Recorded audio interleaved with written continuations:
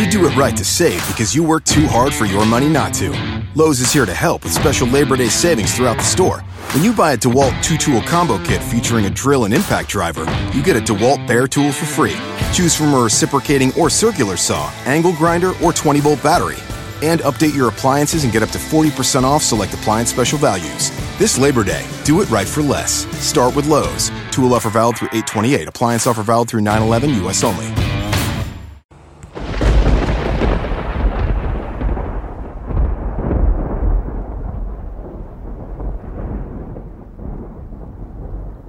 Truly, as it was written long ago, the wicked flee when no man pursueth.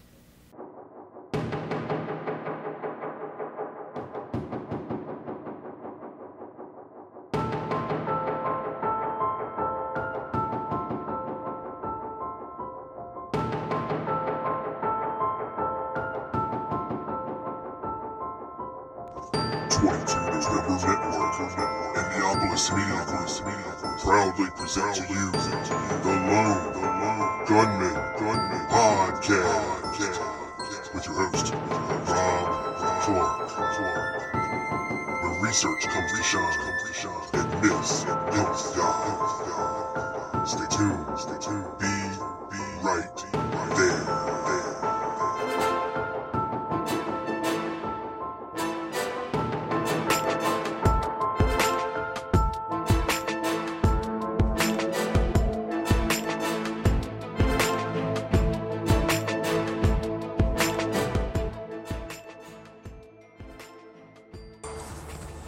What is up, everybody?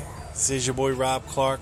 This is episode number 67, The Ballad of Larry Crafard. Thank you, everyone, for tuning in today. And also a special thank you to everyone out there who continues to support the show, both with your numbers and your dollars. I appreciate it. I appreciate it more than you will ever know. And if you out there haven't been able to do so yet, please feel free to head over to tlgpodcast.com and click on the donate button. Hit your boy up. Give me a little something, cup of coffee, help your brother out. You can also shop through my Amazon link. If you buy anything online on Amazon, just go through my portal and it'll help the show out. Same thing with my vape store link there. If you're into vaping and you want to buy some vape stuff, go through my link. It'll help out the show. You don't have to actually give me money per se.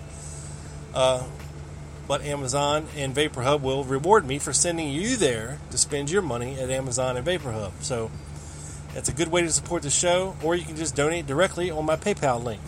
It would be greatly appreciated. Any money that I get will go directly back into the show. I promise, because I want it to be as good as it can. I went back and I listened to the first couple episodes, and God, I'm begging you, please don't. The contrast in a year is amazing of how awful my show was and sounded as compared to a year later. I mean, this show has gone through some changes in a year, but damn, man, it makes me cringe when I go back and listen. So please don't. I'll touch on some of that other stuff in future shows. I promise you, there's no need to go back to the first or second or third shows to check anything out, because it is cringeworthy. I was a neophyte. I didn't know what I was doing yet, so please. But anyway, hope everybody out there is having a great day today. I definitely am, and I will apologize ahead of time if you are sensing any background noise. I just got air conditioning fixed in my work truck, which I'm sitting in right now, enjoying the cold coolness of my air conditioner. I have not had air conditioning so far this year while I'm working and driving all day, and no more swamp nuts. I'm sitting here with dry thighs happily, and getting to do one of my favorite things in the world, and that's talk to you about the JFK assassination. And the little snippet you heard at the beginning from JFK it's from his American University speech. And a buddy of mine, Will, thought it would be appropriate for what we're going to be talking about today, and he is right. Will's a friend of mine, and if you'd like to give him a follow, at JFK Prime Source on Twitter, feel free. He's one of these researchers that likes to work from the primary source documents, and he's getting he's doing some big things over there, trying to get a website up and ready and rolling. And also check out my buddy Carmine over at tpack.com, tpaak.com. You can find a link to his site on tlgpodcast.com. You can find a link to my buddy Chuck Ocelli's show on tlgpodcast.com as well. He is over at ucy.tv/TOE for the time being. I hear he's moving, but I believe he's still over at UCY. Also, check out my buddy Doug Campbell's show, The Dallas Action, which you can find on Spreaker, and you can find him on Facebook and on Stitcher. And go show him some love. He's doing some good things over there. He's had some really great shows here recently. So go give it a listen. Now this week, today, this show is late. I know it is. I know. And I appreciate everybody wondering where the hell is the show. Well, the problem arose. Okay, I had this show done and in the can, beamed up to satellite, getting ready to go down directly to your ears, people. Okay? But, like most people, if after I talk about something, I continue to dig. That's not the end of the road for me once I talk about it on this show. No. I continue to dig and dig. And I found some other information out about Larry Crafard that I think is imperatively important. And I will illustrate to you in this show how research can become perverted over the years when it gets passed from researcher to researcher to researcher, and nobody bothers to go back and find out where the first guy got it and see if he got it right. You could have Mark Lane saying something in the 60s that Penn Jones picks up on and reiterates in the 70s, and then Jim Mars picks it up in the 80s and reiterates it in the 80s, and then it goes on to the 90s, and then it's on the internet, and 20,000 people are reiterating it. But when you go back and look, it's totally not true. So, in this show, I'd like to be as accurate as possible. So, I just held the first show back until I could do it again, which is today. Because I want to give you the most accurate information possible. And I will do that whenever is needed, because I don't want to be known as a proprietor of false information. A lot of this show is speculation. A lot of this show, but it does come from primary documents, stuff that you can go back and say, okay, look, this is what this guy said on this date to this person. This is this guy's Warren Commission testimony. This is the FBI report. This is a declassified CIA document that says this. Okay, then we can speculate as to what it all means. And there will be some speculating at the end of the show when I tell you and lay it all out for you how I believe that Larry Crafard was the killer of J.D. Tippit. But before we get there, okay, I just want to tell you a little bit about who Larry Crafard is, where he comes from, what his backstory is, and how we get there to November 22nd, 1963. Now, Crafard was born in 1941. He dropped out of high school at the age of 17 and joined the Army. He received an early discharge from the Army in 1959. No, I'm not talking about Lee Oswald. No. This is Larry Crafard, okay? I know their stories are really similar, really close. But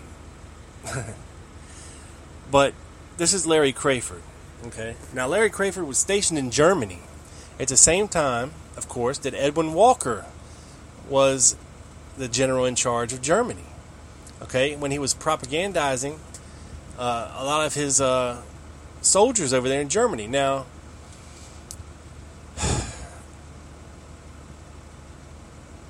Larry Crafard has managed to evade a lot in his life.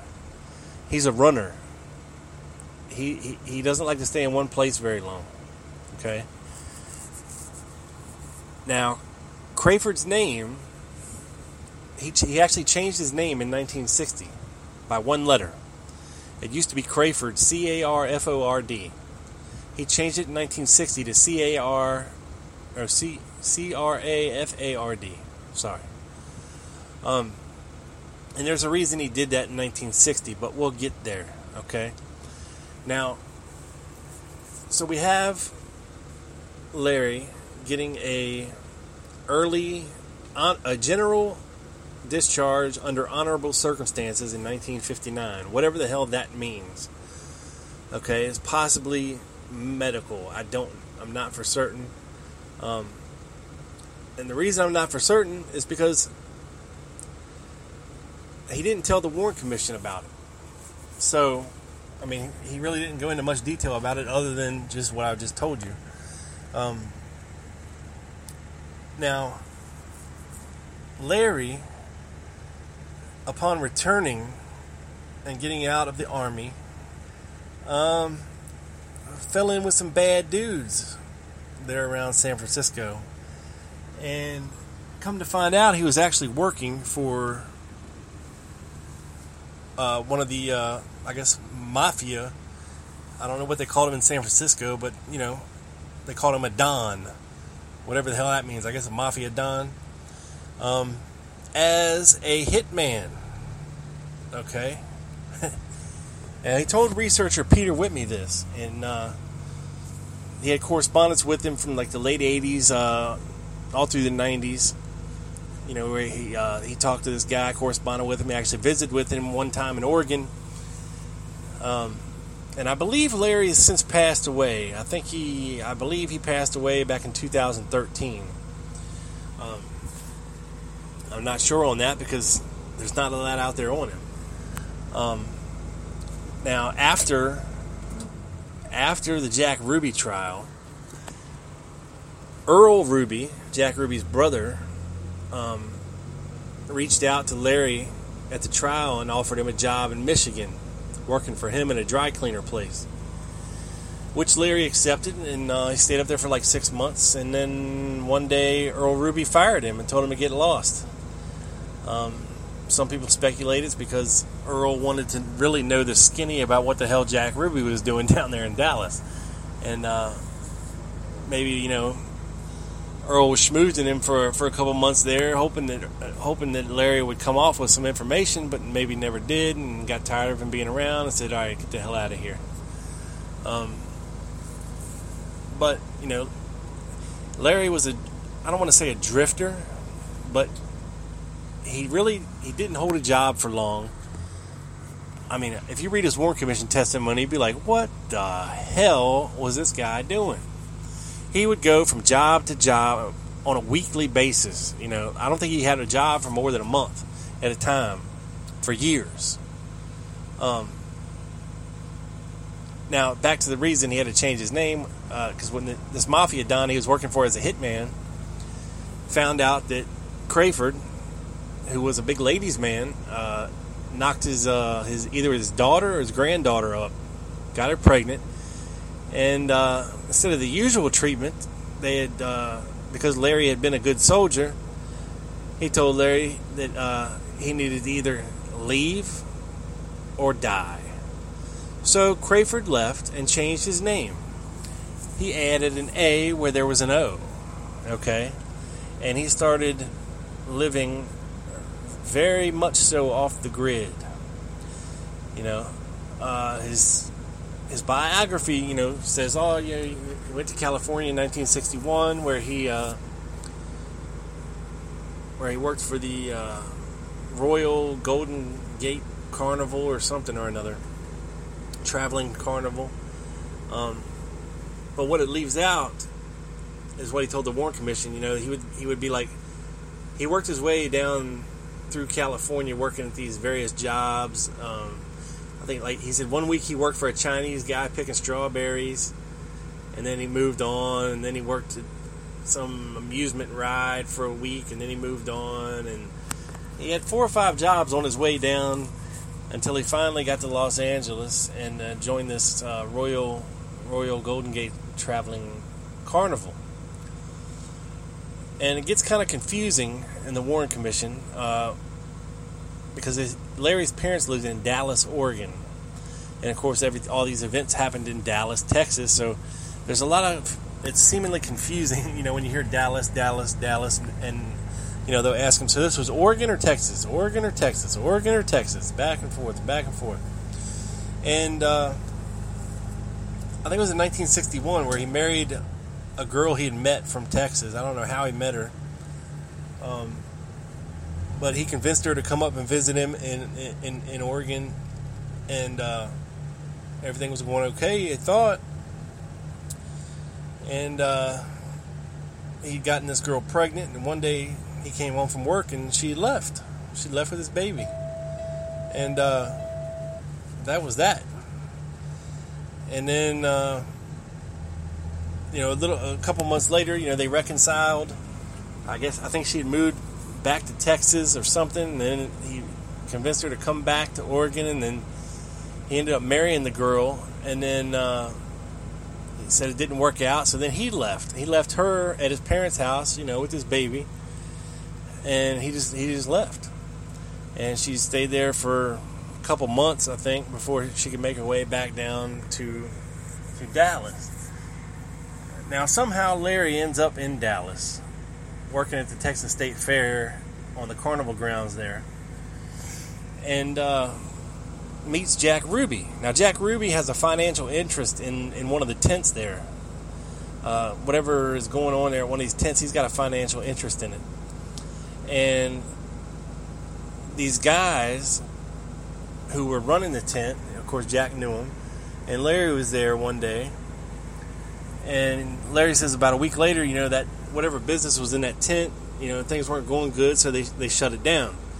And then somebody else bought the tent and put in like a band and some girls dancing or whatever, and Jack had a financial interest in that as well. He supplied some of his girls to dance in the tent, to this band music, but it didn't really do nothing there either. So they ended up closing that too. So Jack, being the nice guy that he is, offers Larry a job at the Carousel Club, working for him. Basically, hey man, how would you like to come work for me? I won't pay you anything. You can sleep in a closet, and you do whatever I tell you to do. Does that sound good to you? Okay, good. Let's shake on it, buddy. Let's go. So, apparently this appealed to Larry. Okay? And, Jack gave this guy all kinds of responsibility. Like, he put his trust in this dude, like, this guy he had just met that he'd never known before. All these responsibilities. Now, you got to remember, from the time he met Jack Ruby in early October until he left town November 23rd, Larry Crafard worked for Jack Ruby for about a month and a half. Okay? That's it.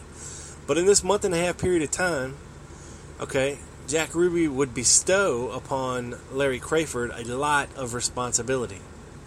A lot. He was responsible for answering the phones during the day at the Carousel Club. He was responsible for cleaning up, the cigarette butts and the empty beer bottles and peanut shells and cum stains or whatever, was left in the club from the night before. And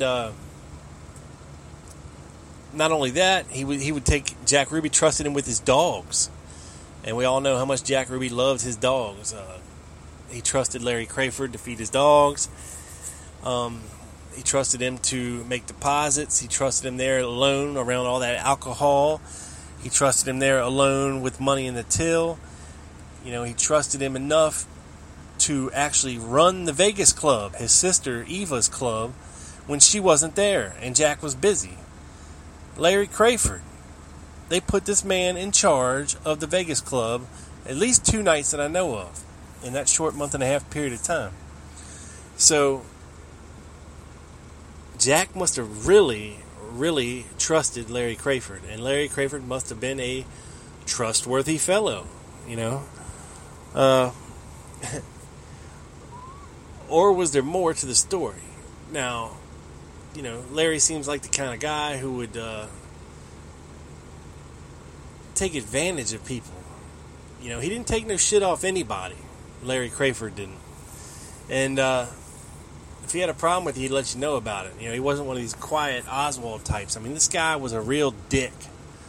A real dick. He was a womanizer. He drank. You know, he was a dick. He thought he was the shit. You know, he was this hot shot from the army, you know. And, but real horrible in his personal life. You know, he told the Warren Commission about all these girls he was running through and this, that, and the other, and he might have got this girl pregnant, got that girl pregnant, had to move because he got a girl pregnant. You know, all this crazy stuff. Now, some people say, well, Larry Crafard don't look nothing like Oswald. Well, maybe not if he, if he smiles. Because apparently Larry Crafard had some jacked up teeth. You know, what few teeth he did have was jacked up. He was actually missing his 2 front teeth. And apparently this had happened when he was in the Army. Because he had a scar on his cheek. He was missing his front teeth. Just a rough-looking dude. But if you were looking at him, you know, just as a dude standing there stoically, you know, not smiling, he does bear a resemblance to Lee Oswald, you know, at a glance, or from a distance. He does. He just does.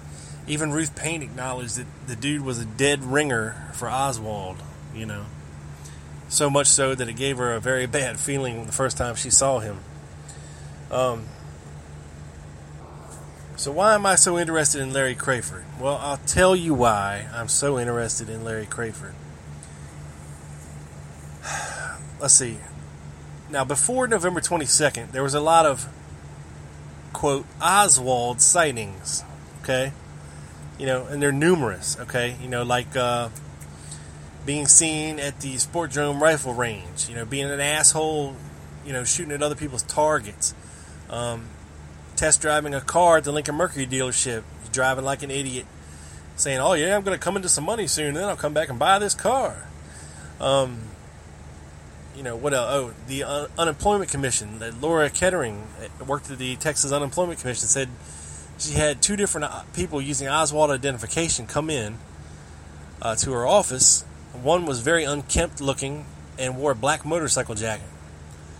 Now, the interesting thing about that is Larry Crafard had a motorcycle license, and he told the Warren Commission that he had bought a motorcycle, that he saved up some of his money and bought a motorcycle.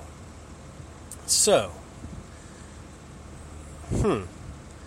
now, let's move forward to November 22nd, 1963, in the wee hours of the morning.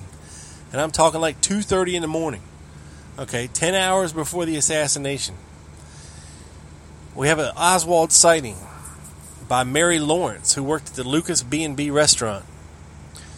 And she made a report at the end of January of 64 to the Dallas police that she had indeed seen, and she was positive that she had seen Lee Oswald in her restaurant waiting for Jack Ruby, and then Jack Ruby came in the restaurant, and then this person got up and walked over and sat with Jack Ruby, where they sat there and drank coffee or ate or whatever for half an hour or so, and then they got up and left.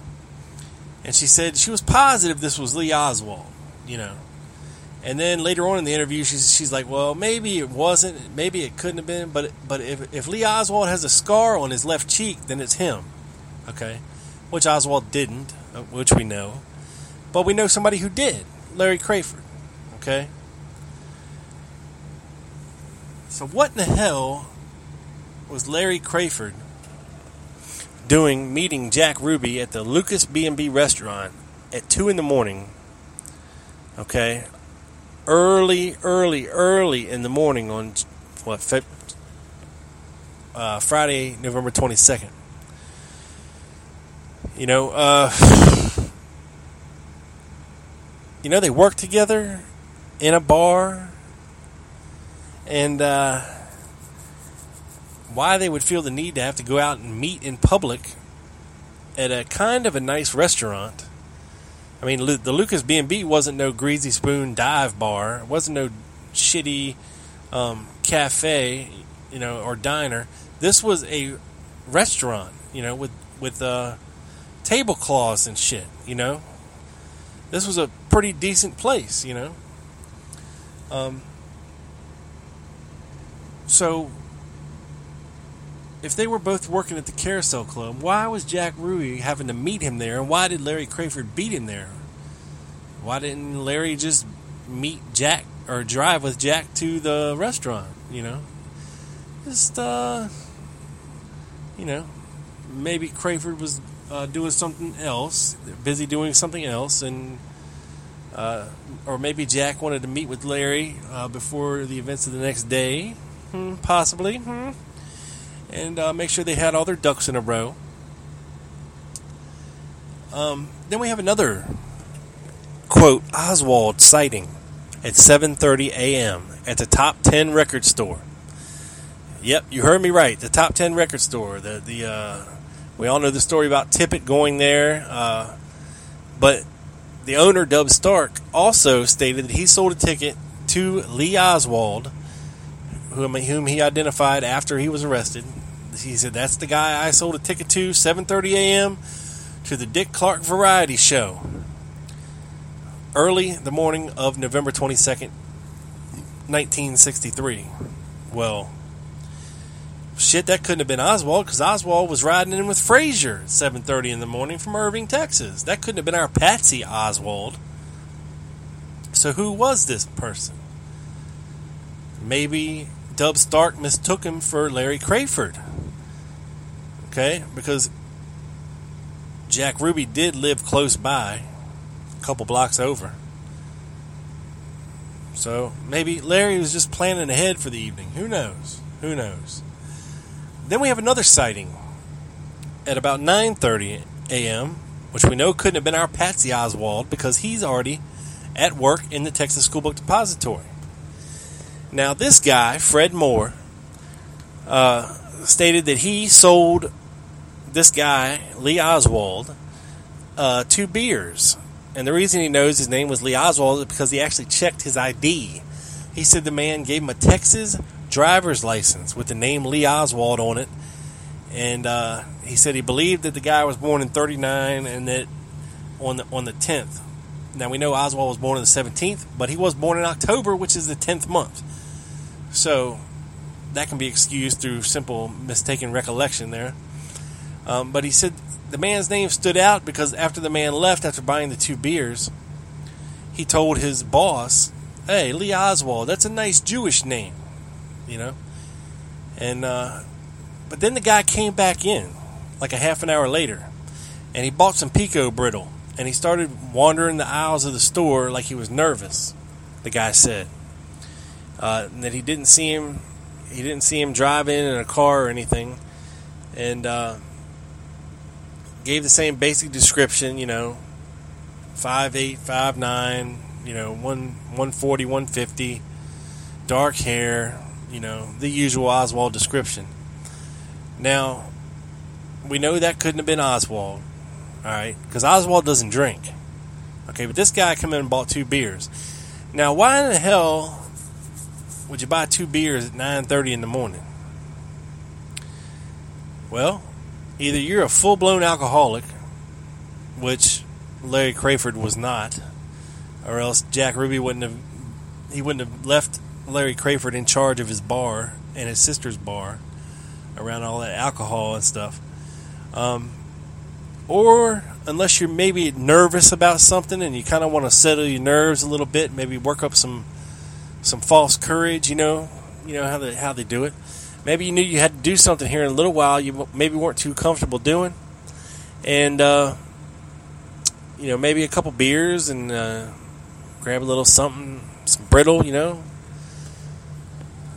I don't know if he had enough teeth to eat that brittle, but, you got all these crazy Oswald sightings, but what really, the ones that intrigue me are the ones from November 22nd, 1963, when we know our Patsy is somewhere else. Okay. Now, what could have been the motivation for creating or framing, this Oswald. Making the name, making the person Lee Oswald memorable, making him unforgettable to certain people in the community. People have been like, damn, yeah, I saw that dude at the rifle range acting all crazy. That's him. He had to kill the president. Yeah, I seen that guy came in to buy a car. He said he was coming into some money. He's the guy that shot the president. Had this guy try to get a job. That's the guy that shot the president. Now, here's where things get interesting, my friends. And this is where your boy goes off into speculation land a little bit. But my speculation is based on events that did occur that day.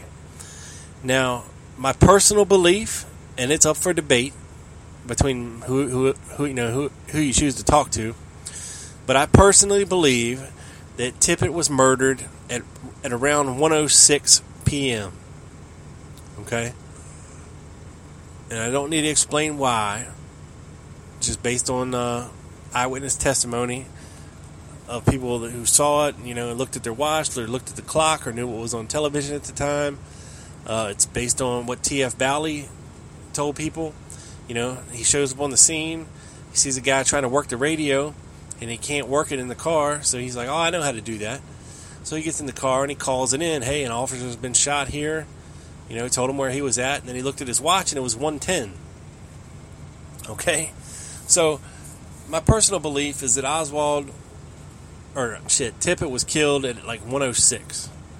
Okay? Now, if we go with that timeline, there's absolutely no way in hell that Oswald could have gotten out of the Texas School Book Depository, walked 4 or 5 blocks away and got on a bus, then came back in the direction of the School Book Depository and exited the bus, and then walked a couple more blocks to the Greyhound bus station where he got in a taxi cab, which then proceeded to take him 7 blocks past his rooming house on Beckley, to which Oswald had to walk back 7 blocks to his rooming house. Then he had to go in and change clothes.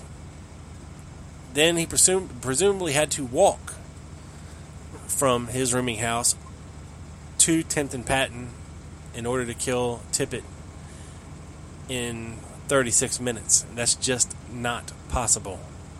It's not possible. Not possible. I don't care who you are, Superman, whatever, it's not possible. Just couldn't happen that fast. I'm sorry. Now, why I believe if the man buying the beer and the brittle was Larry Crafard, okay, is important because the person that shot J.D. Tippit left their or a wallet at the crime scene, okay, and that wallet contained identification of Lee Oswald, which is important because, hey, what better proof do you have that Lee Oswald was there and killed this cop? I mean, you got his wallet right there at the crime scene. Bang. He's guilty at least of that, right? I mean, that's an open and shut case right there.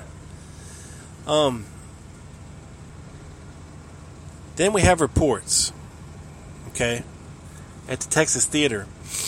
There was a guy that owned a hobby store a couple doors down, and he saw some police activity in the alley there that he shared with the Texas Theater. So he sat there and watched. And for years, decades, he thought he had seen the killer of the president brought out of the Texas Theater and stuck in a cop car and arrested. For years, he thought he had saw that.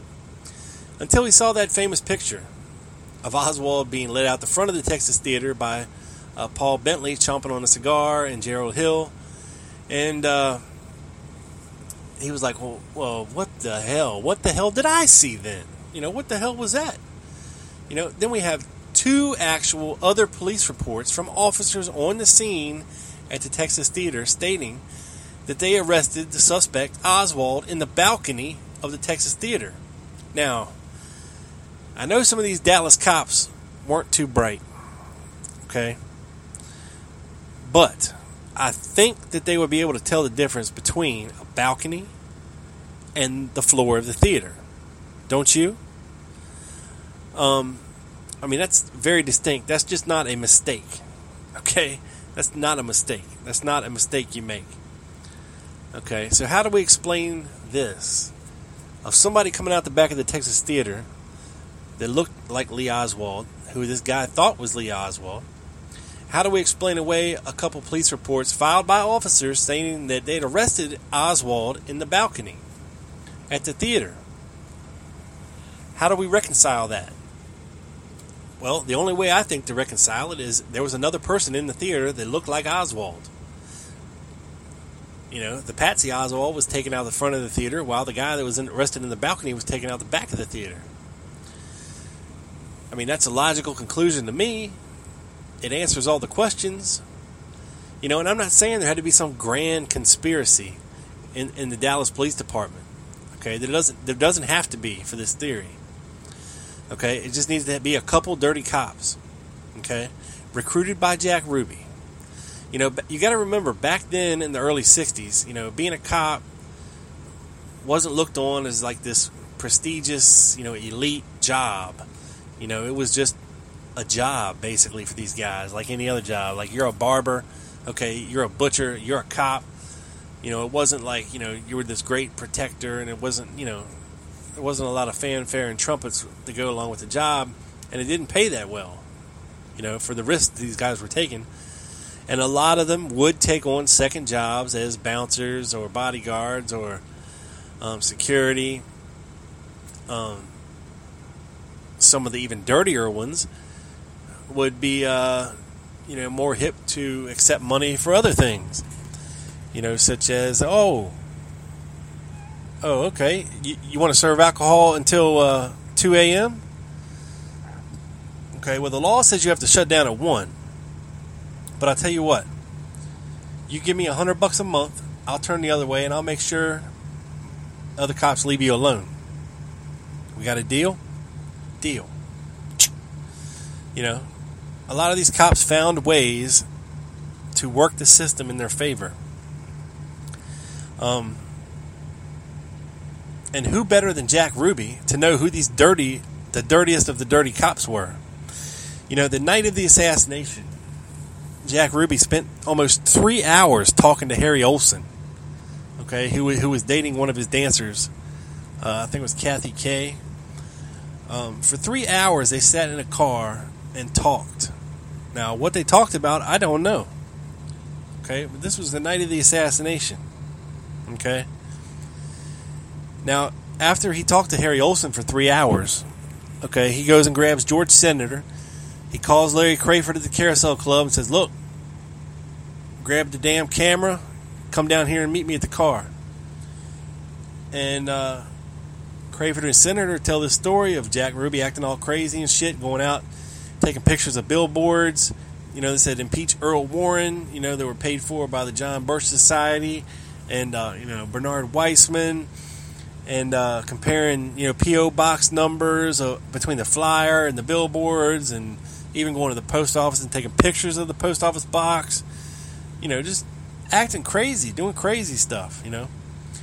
And then Crafard says that George Senator and Jack Ruby came back, dropped him off, and but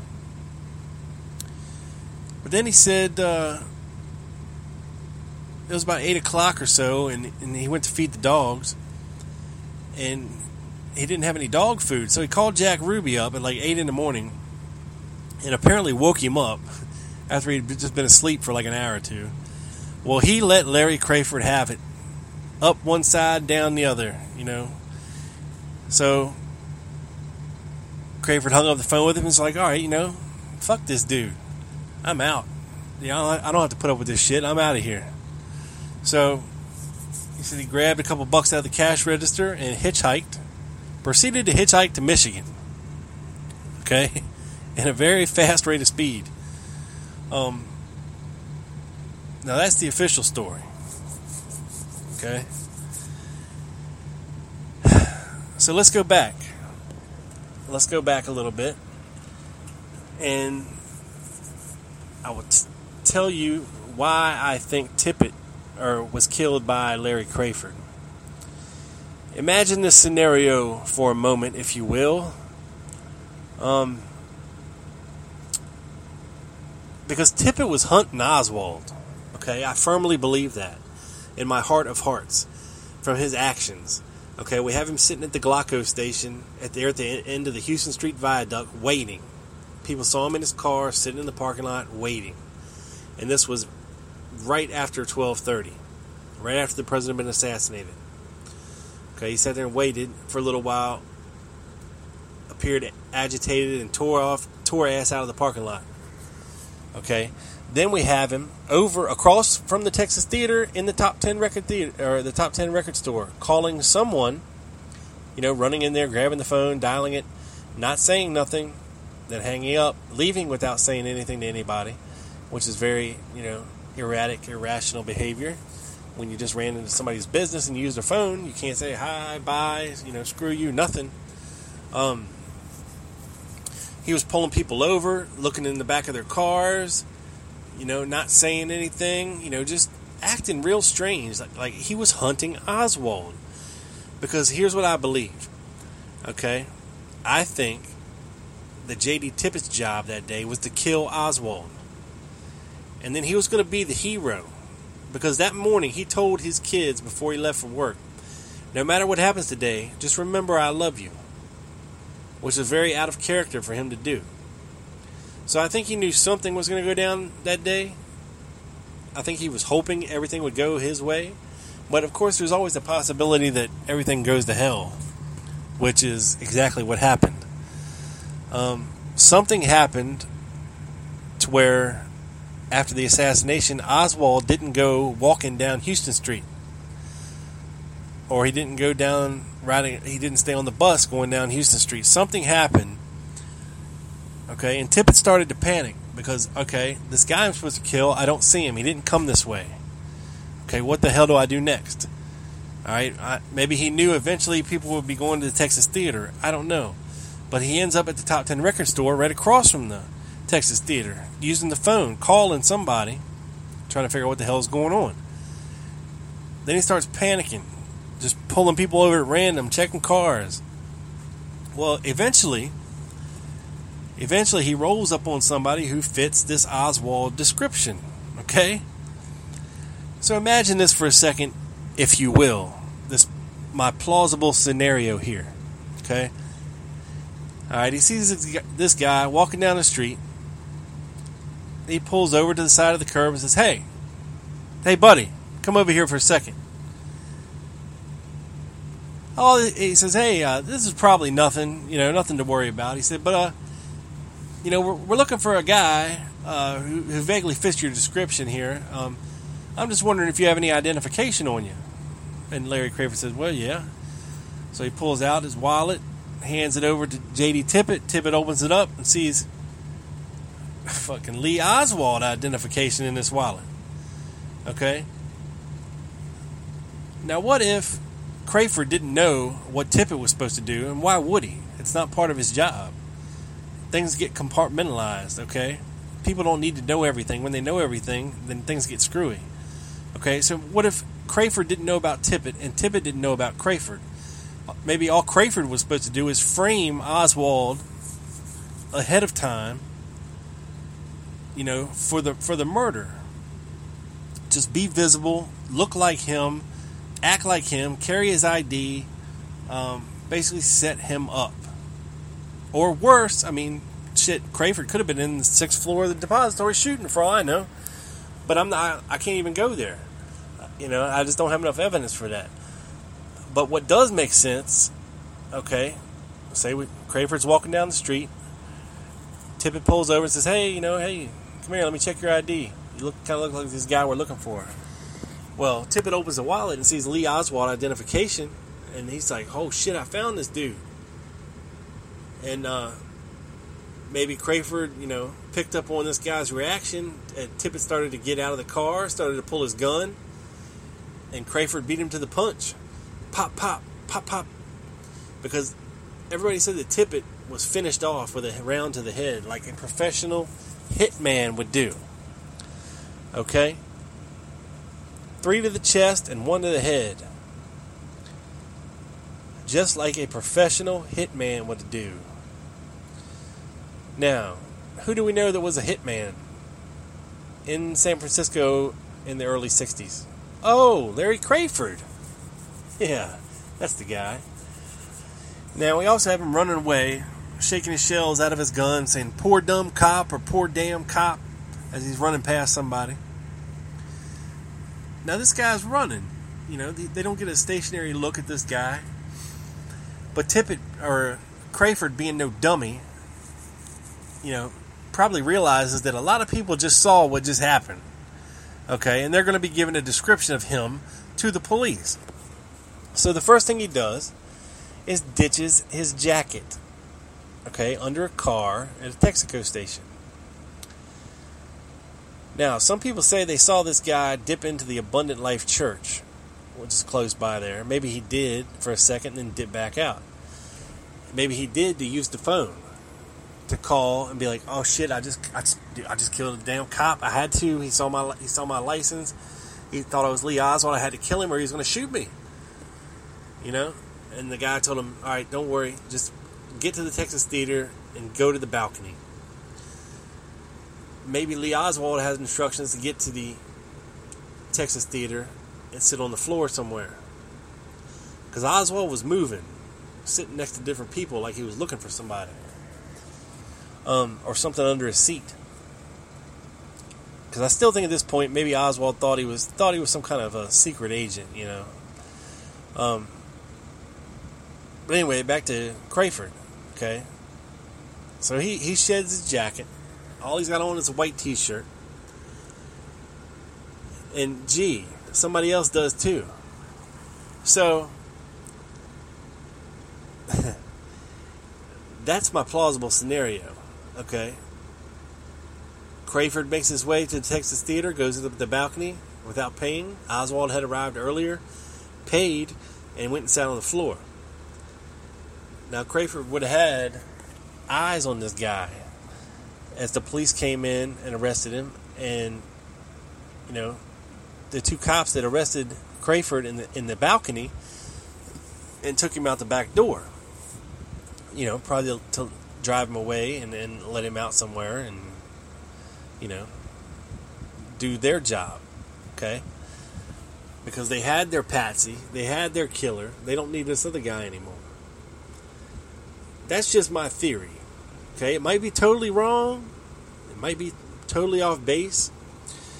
But that's what I think. I think Jack Ruby's job, okay, was to set Oswald up as the patsy using someone who looked like him, someone who had his identification, okay, and, you know, to make this guy memorable.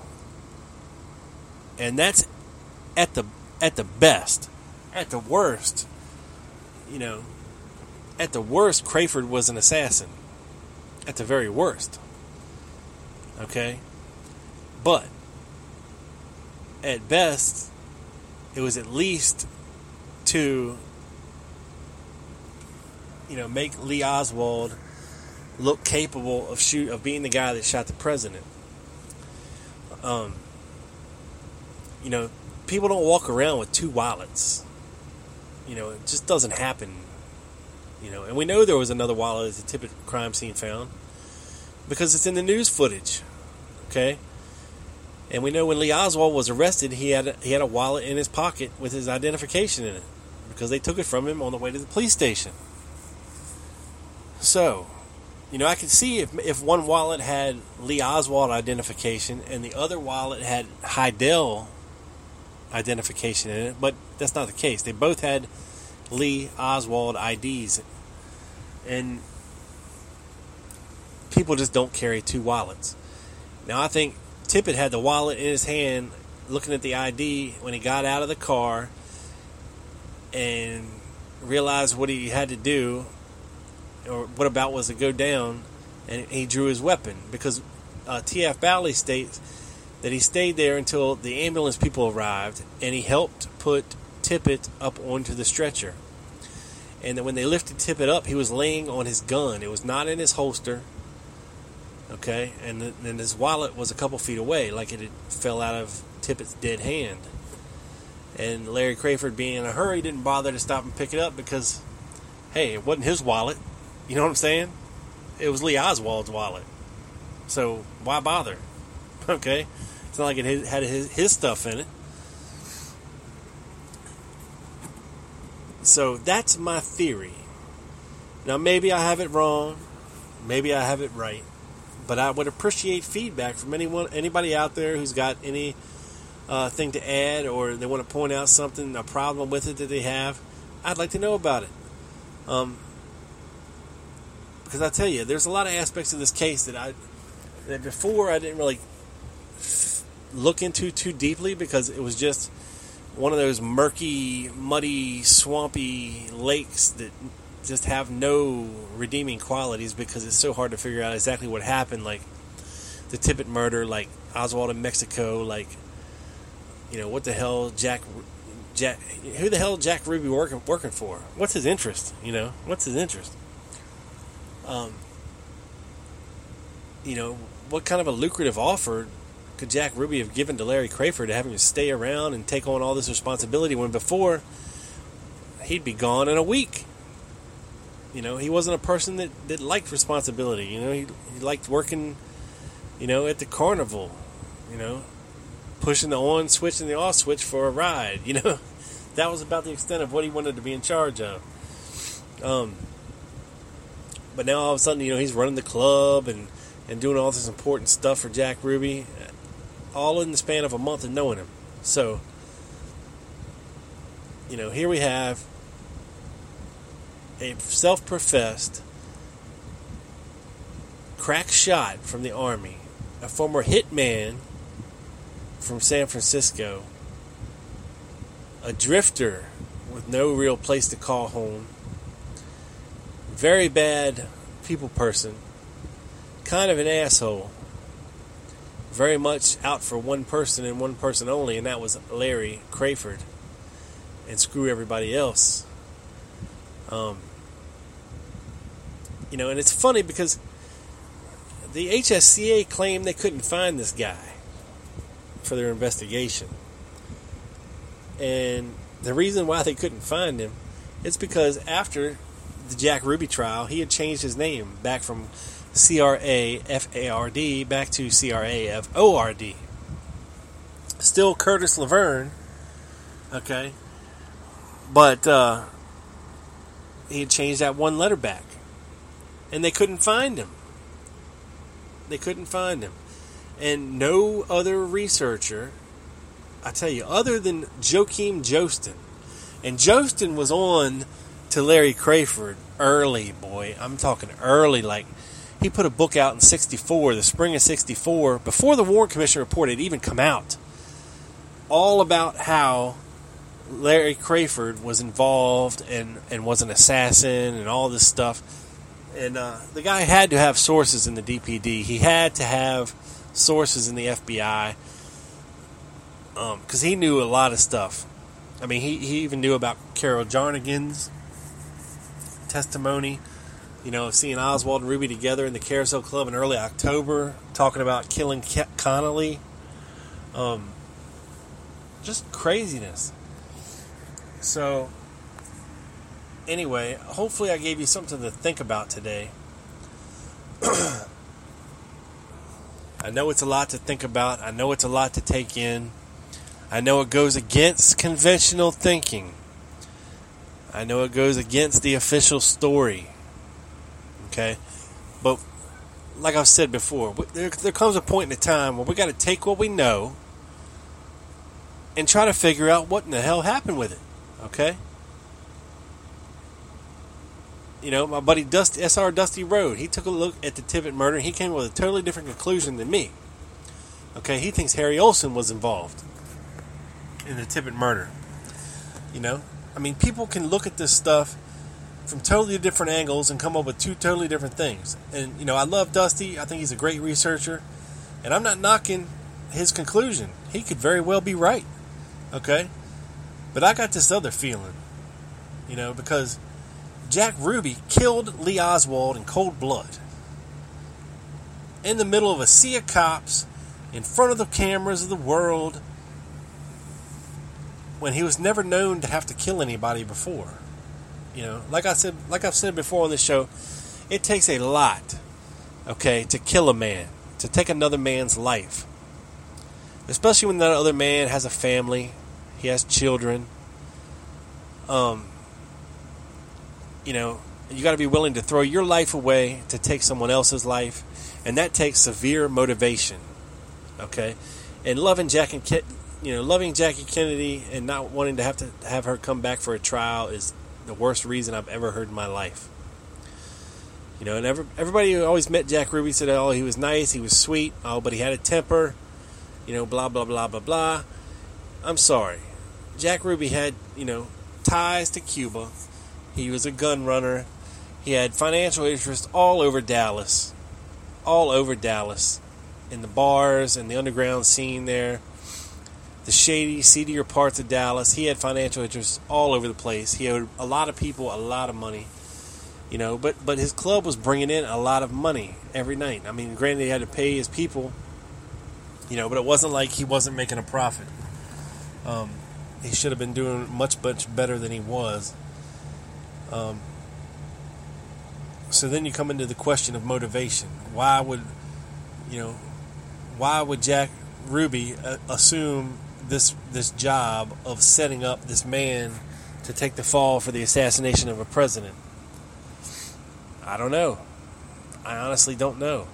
I don't know what the motivation was. But Jack Ruby, when he was talking to Earl Warren, he said, look, you get me the hell out of Dallas, I'll tell you whatever you want to know. Take me to Washington with you. I'll tell you whatever you want to know. Now, if he had thought that Lyndon Johnson or the CIA or the FBI or any of them people had a part in all this, why would he want to go to Washington, which is where LBJ was, where the CIA and the FBI is? Why would he so desperately want to get out of Dallas? Why was he running around in the wee hours of the morning taking pictures of John Birch Society stuff? Okay, maybe he was scared to stay in Dallas because that is where the John Birch Society was. That's where the Minuteman was. That's where the extreme right wing of the nation was at the time. Okay, it festered in these rich, super rich, ultra rich oil men. It festered in these extreme right wing, anti-communist believers, and they were, most of them, the swinging dicks anyway, were in Dallas. So maybe that's why Jack Ruby wanted to get the hell out of Dallas. I don't know. But anyway, there is a lot for you to think on today, this week. Once again, I apologize for the show not coming out on time. But I just wanted to set the record straight on a couple of things and not pass along bad information to you. But yeah, that's it this week, people. Stay tuned to TLGpodcast.com for more information. Follow me on Twitter at TLG_podcast. Follow me on Tumblr at the Lone Gunman Podcast. I'm everywhere, people. I'm on Stitcher, iTunes, where else? Spreaker, TuneIn Radio. I'm on all your favorite pod-catching places like G-Podder, Aquapod, AntennaPod, Podder, Podhead. I don't know. I'm everywhere, baby. Blueberry. I'm everywhere. Thank you for tuning in the show this week. Tune in next week for episode number 68. My boy, Mr. Carmine Savastano, will be coming back to the show, I hope, if we can make it work technologically. Until next time, people, this sumbitch is in the can, beamed up to the satellite down directly to your ears. This is your boy, Rob Clark, thanking you for tuning in to the Lone Gunman Podcast. Peace.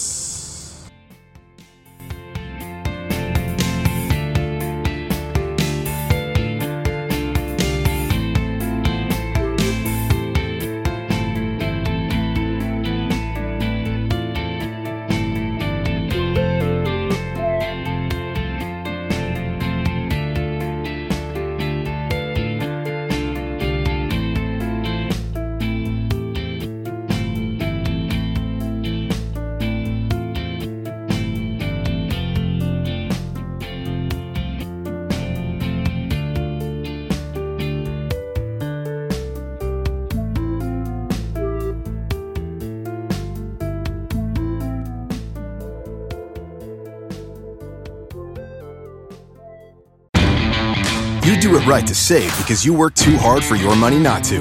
Lowe's is here to help with special Labor Day savings throughout the store. When you buy a DeWalt 2-tool combo kit featuring a drill and impact driver, you get a DeWalt bare tool for free. Choose from a reciprocating or circular saw, angle grinder, or 20-volt battery. And update your appliances and get up to 40% off select appliance special values. This Labor Day, do it right for less. Start with Lowe's. Tool offer valid through 8/28. Appliance offer valid through 9/11, U.S. only.